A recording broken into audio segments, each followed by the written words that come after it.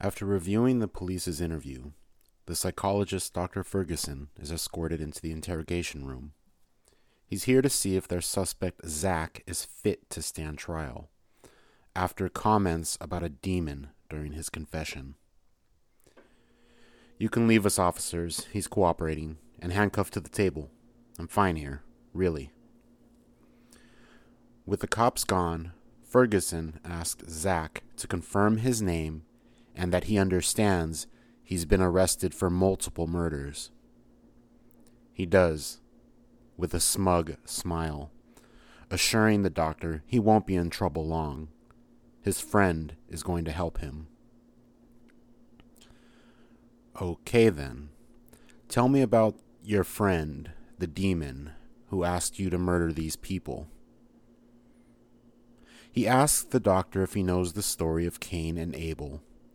Two brothers, one kills the other in a jealous rage. "Yes, from the Bible. Cain murders Abel for being God's favorite and becomes the first killer." Zach reminds him that he also goes on to establish civilization. So the first man to kill his brother is also our first leader. Ferguson says he asked about the demon. But Cain is the demon who asked me to kill those people. And he's the one who's going to fix this. He can fix anything.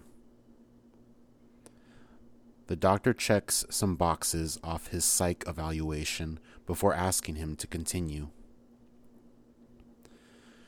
Zach had schizophrenia and grew up in and out of psych wards, hidden out of shame by his mother. One night, during another argument, she lost her patience and slapped him across the face.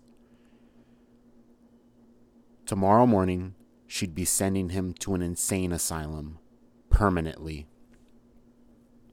He begs her not to, saying he'd rather die than be locked up again. "Oh, Zachary, my poor, broken boy. I don't know what I did to deserve you for a son." He went to bed wishing she was dead. That's when he came to me, in my dreams. In hell, he offered me a trade. For my mom's life, he'd make me sane. Zach didn't know if it was real or not, but he didn't care. I woke up in the middle of the night, went to the kitchen, and grabbed a knife from the drawer. He snuck into his mother's room and stabbed her in her bed until she stopped screaming and was dead. When the voices and delusions stopped, he was so grateful. For the first time in his life, he had clarity, focus, understanding. Cain kept his word.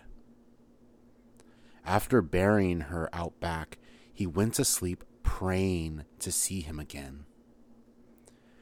When he visited this time, he offered me something else.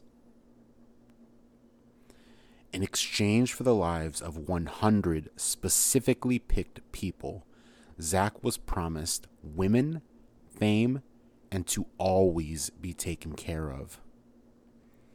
Ferguson asks why these people were picked by the demon. Because they all killed somebody and got away with it. Hit and runs, wives who poisoned their husbands, husbands who killed their wives, burglaries gone wrong, that kind of fucked up shit. The doctor doesn't understand. Cain told me there's too much evil, too many killers up here now.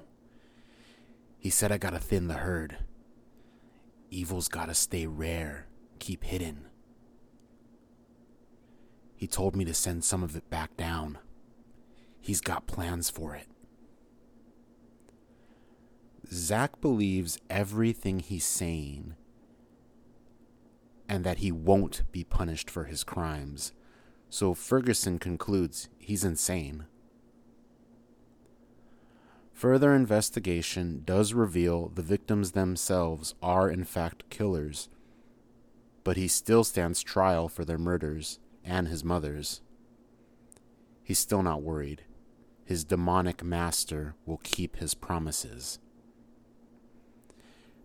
Guilty! The judge's gavel slams.